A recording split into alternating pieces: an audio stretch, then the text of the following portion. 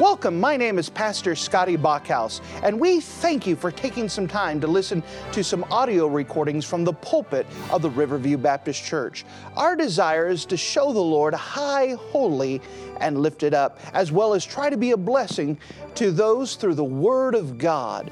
Please enjoy this message, and we pray that it will be a blessing to your life. Ecclesiastes, the book of Ecclesiastes and chapter number 8. As we've been walking through this wonderful book, this practical book, we've been learning wisdom. It is considered one of the wisdom books. And even though it's written by a man who currently is away from God, he is being honest in his outlook, and God is using the things of his observation to be able to speak to us and help us to understand matters of the heart, that we can get a good glimpse of ourselves and the people around us and see that there's a God still in control, even when we are not. We find our way to the book of Ecclesiastes in chapter number 8. Ecclesiastes chapter 8, and if you don't mind, let's look together starting at verse number 10. The book of Ecclesiastes chapter number 8, and notice with me in verse number 10. And so I saw the wicked buried, who had come and gone from the place of the holy, and they were forgotten in the city where they had done so. This is also vanity. Because sentence against an evil work is not executed speedily, therefore the heart of the sons of men is fully set in them to do evil. Though a sinner do evil 100 times, and his days be prolonged, yet surely I know that it shall be well with them that fear God, which fear before him. But it shall not be well with the wicked, neither shall he prolong his days, which are as a shadow, because he feareth not before God. There is a vanity which is done upon the earth, that there be just men unto whom it happeneth according to the work of the wicked. Again, there be wicked men, to whom it happeneth according to the work of the righteous. I said that this is also vanity. Then I commended mirth, because a man hath no better thing under the sun than to eat and to drink and to be merry, for that shall abide with him of his labor the days of his life, which God giveth him under the sun. When I applied my heart to know wisdom, and to see the business that is done upon the earth, for also there is neither day nor night seeth sleep with his eyes, then I beheld all the work of God, that a man cannot find out the work that is done under the sun.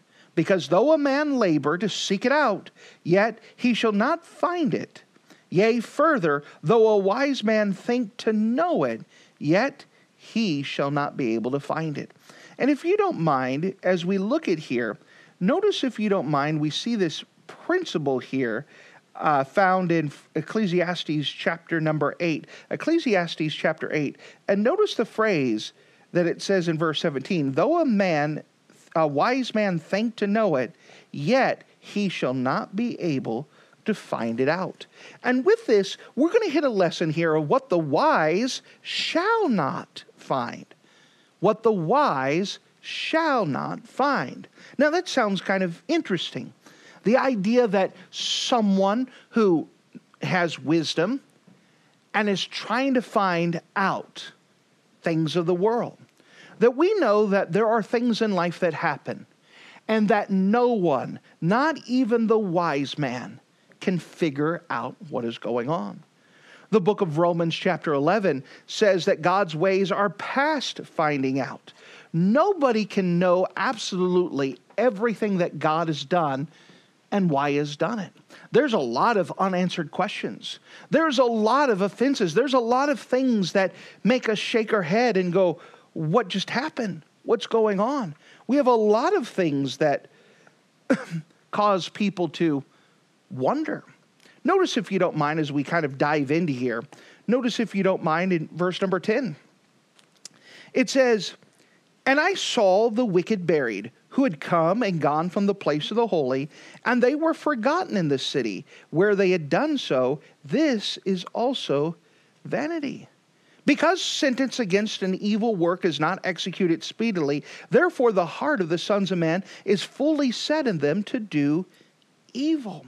Here it's talking about that here are some people, a mystery that bad things are happening to good people, whereas it seems like for the bad people, they're getting away with everything. That when they die, they seem to be unpunished for all the things that they've done. And that's a great mystery. It baffles people. Why? We know that working with, and all of us have heard statistics like this, that whenever there's a drunk driving accident, it always seems like the family of 4 dies and the drunkard goes away with no scratches. Yeah. That you're like, it doesn't make sense. There was a sign somewhere that said, see, it takes a family of 4 to stop one drunkard. That the idea that people have to die in order to wake some drunkard up. And it seems like, why is that right? This family didn't do anything wrong. It was a sweet and innocent family. The idea that there's things going on all the time. I heard Pastor Sexton once give a, he gave an illustration that he said when he was 20 years old, young in the ministry, he went to go hear a famous preacher preach, and he happened to sit on the balcony, but it was close the way that the building was shaped, and he could see the facial expressions, and so he's expecting a good message, and this world-renowned preacher gets up, and instead of preaching, he just starts crying. And he says, I'm having a hard time because my son tried to kill me yesterday. And he goes on and says that his son that he had raised up had turned away from the Lord and had kind of run off, was getting into all kinds of mischief. And the dad chased him down through the city of Memphis, finally cornered him. And the son pulled out a knife and was, going to stab his dad and kill him. And his dad said, just please do it because you're killing your mother and I in degrees. It'd be a lot better if you just kill us right off right now. He said, go ahead and do it. And the son decided not to, but it had just broken the dad's heart. Pastor Sexton said he was 20 years old and had in mind that I'm serving God, nothing bad will ever happen to me. I'm serving God, nothing's ever going to befall me. And he realized at that moment that you could be godly and you could do everything what's right and bad things are still going to befall you. He says 20 years later, he saw the same preacher in a cafe. So Pastor Sexton approached him and said, 20 years ago, I heard your testimony about your son. Whatever happened to him? The preacher kind of looked and gave a sly smile and said, he's now my assistant pastor. Amen. God knows what he's doing. But at that time, they didn't know what was going on. They saw the heartbreak. They saw the trouble. But God is always in control. That's one thing that we have to keep in mind. God is always in control. God is always good, and God is always right. His ways are past knowing. We look at things and say, why would this happen? How could this befall? What can go on? And the answer is that even the wise, even though they search it out, they can't find out the answer exactly everything that God is doing. It's foolishness. We just don't have the capability. We don't have all the knowledge. We don't see it. The thing is that we have to start living by faith, trusting that God is always good and God is always right. Even when things don't seem to be good, God is always good and God is always right. We have to look at things by faith, through the filter of faith, that we can't look at it by sight. And yes, it does look like from time to time the bad guys are winning. Those who are not righteous are getting ahead. Those that are evil are not being punished. Notice as it continues to go on, verse number 13. But it shall not be well with the wicked, neither shall he prolong his days, which are as a shadow, because he feareth not before God. There is a vanity which is done upon the earth, that there be just men unto whom it happeneth according to the work of the wicked. Again, that the wicked man, that it happeneth according to the work of the righteous. I say that this also is vanity. That it does look like sometimes that the crowd of the evil, the unrighteous, are winning. And it just seems like, why even bother? Notice the conclusion that Solomon just gives. It's almost like a shrug of the shoulders. He said, verse 15, then I committed mirth, because man hath no better thing under the sun than to eat and to drink and to be merry, for that shall abide with him of his labor the days of his life, which God hath given under the sun. Now remember, that idea of under the sun, which appears twice in verse 15, carries the idea without regard to God. So he says, listen, if we're going to take God out of the equation, the only advice I can give you is just make the most of your life, enjoy things. But again, that's looking at it with God taken out of the equation. When we put God back in the equation, we realize that there is purpose. God knows what he's doing. But we have to trust him, even though the evil seems to be winning. The man who started the Satanist church was named Anton LaVey. Anton LaVey is an interesting study because he was a church organist. That's where he started off with. He was also the circus organist. And he said he would watch as he was in the circus, and he would play the organ at the circus, and he would watch all these men leering at the scantily clad circus performers, all the ladies, and they would seem to, with glee, enjoy looking at the ladies. Then those same men would go to church, and he would play the organ and watch them, and it didn't seem like the men enjoyed the things of God at all. They didn't look like they enjoyed church. They looked like they're just there. And so just by his own observation, he says, why go to church? Why serve it? Looks like the bad side's winning, so he switched sides, and he started the Satanist church. Interesting. Yeah. By the way, he also wrote a pamphlet thanking Christians for celebrating Halloween because it drives more people into the Satanist camp. But that's a different study. But, that was an interesting observation. It looks like the righteous are losing, that the evil are having a good time. How can you tell? By even the countenance of people in churches. Oh, final victory in Jesus. Whereas Packer game, everything else, yeah, let's go! They have more fun in the secular world. They have more fun enjoying the things that they shouldn't be enjoying than what they do for the things of God. Wouldn't it be an obvious conclusion with someone taking God out of the equation that perhaps going to church isn't that fun after all, because look at all the other people that don't enjoy it? Yeah. Right? So we understand that we have a part in this, and that we need to enjoy the things of God. We need to put God back into the equation of our thinking and look at things by faith and be able to trust him and not have a defeatist attitude, not have an attitude where things are falling apart and the sky is falling, but to be able to look at God and say, I don't know what he's doing, but I don't have to. I can trust him. I don't have to have the answers for everything. I don't have to explain why. I could by faith know that God knows what he is doing, and we can trust him. Now, with that in mind, let's see some things that we must consider, that we must understand if we're going to live this way of having God in his rightful place and to be able to look at him by faith. Notice, if you don't mind, we must understand truth.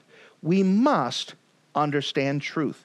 How do we deal with these mysteries and more in life? We first must understand truth. What is the truth? That God is God, and we must know the truth of who he is. That God is God. In Psalm 107 verse 1, it tells us that God's mercy endureth forever. God's mercy never runs out.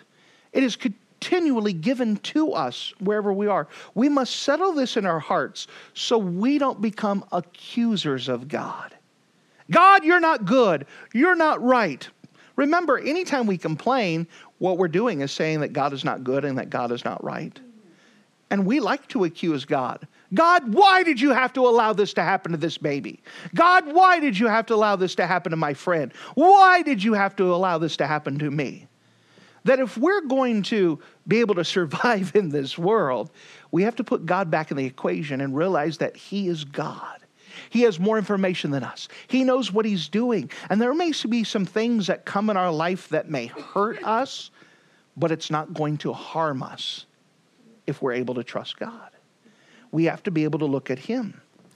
When something tragic happens, the devil wants us to think that God has not been good to us. But nothing can change God's nature. Even the way that we handle things. If the bills are paid, the kids are healthy, sky is blue, we say, God's been good to me. And then when things are bad, we don't say God's good. We're like, well, I got this, and I got the aches, and I got the rheumatism, and I've got this. And we have a complaint system, but we don't say anything about God's goodness. God is good no matter what you're feeling like. God is good whether it's snowing outside or not. God is always good, and God is always right. We have to go to Him by faith and acknowledge that He is God. In Isaiah 55, let's just turn there really quick. A great passage, but just as a reminder about who God is. Isaiah 55.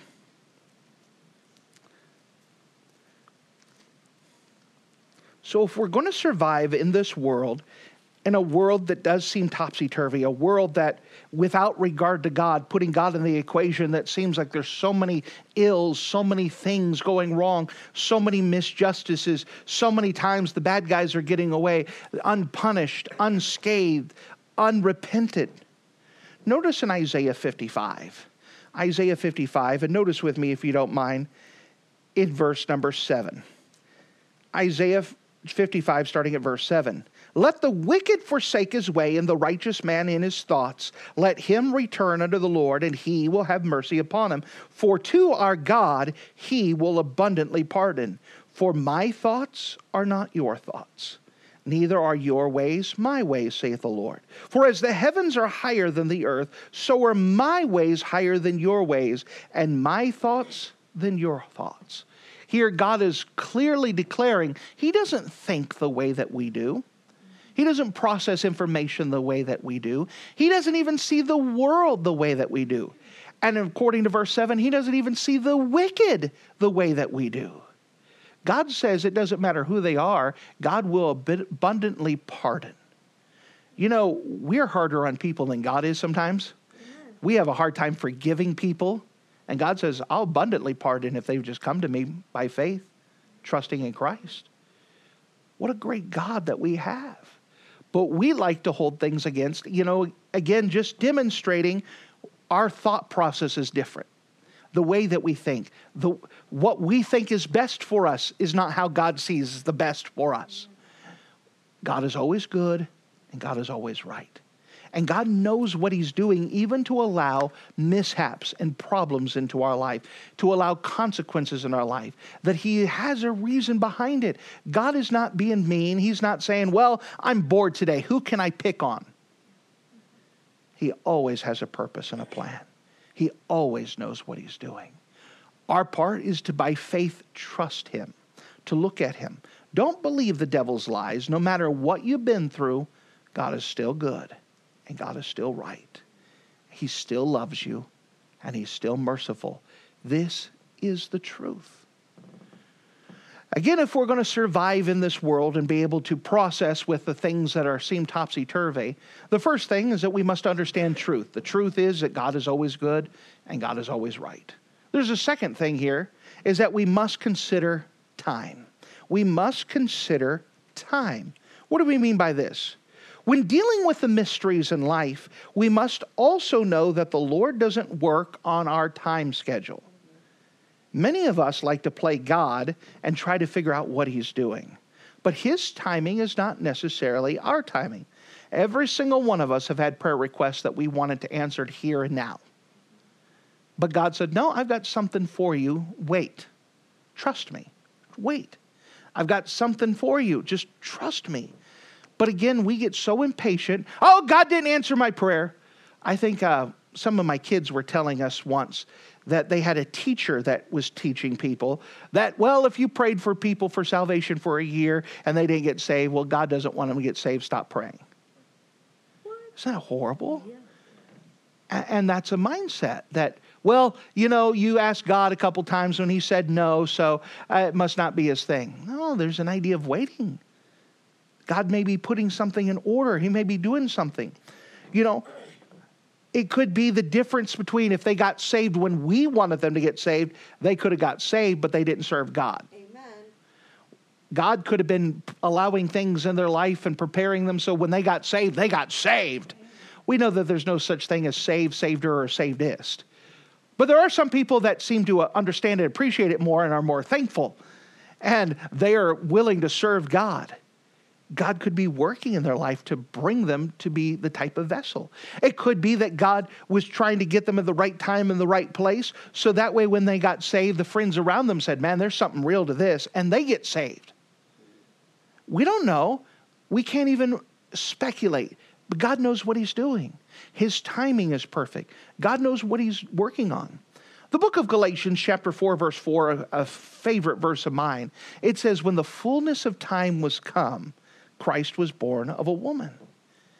Think about that. When the fullness of time was come, at the most perfect time in history, the Lord Jesus Christ came down. Oh, it's Christmas time. I like history. When the fullness of time was come, think about this. When Jesus was born, it was the most perfect time in history. In all of world events, we know that they had three major cultures that participated in this. First of all, the Hebrew people were brought from their homeland and dispersed all throughout the empires. And now the Jewish people, when they traveled and spread with them, they brought with them the scriptures. That wherever they traveled, they developed something called a synagogue. And for every 10 families, they would have a synagogue. And the synagogue's purpose was to make sure they had a copy of a scripture. That meant that when they got spread all over the world, no matter where you went, you could get a copy of the Old Testament scriptures. God was good to allow that to happen. God was good to allow the Greeks to come. When Alexander the Great came, he believed that Greek culture was the best. And when he conquered the world at the young age of 33, he brought with it a common culture and a common language, the Greek language. And that by the time that Jesus Christ was born, no matter where you would travel in the known world, there was someone who could speak Greek. And you didn't have to worry about going to language school. There was always someone there that could speak that common language, which allowed the rapid spread of the gospel. Then after that, you had the Roman Empire, which to the Jewish people were the bane of their existence, the evil Antichrist, the worst thing that ever happened to them. They hated the Romans. However, when the Romans came, they gave something called the Pax Romana, which means the Roman peace. And with the Roman peace, they also had Roman roads. With the Roman roads, they didn't do nice curvy roads like we have in Wisconsin or Tennessee. What they would do is that the roads would always be straight. And that if there was a valley, they would fill in the valley. If there was a mountain, they would tear it down or go through it. So that way the roads were straight, not even up and down. It was straight to allow the quicker travel for everyone. With the Roman soldiers garrisoned all along the road, it was to guarantee that there was a peaceful travel for all of its citizens.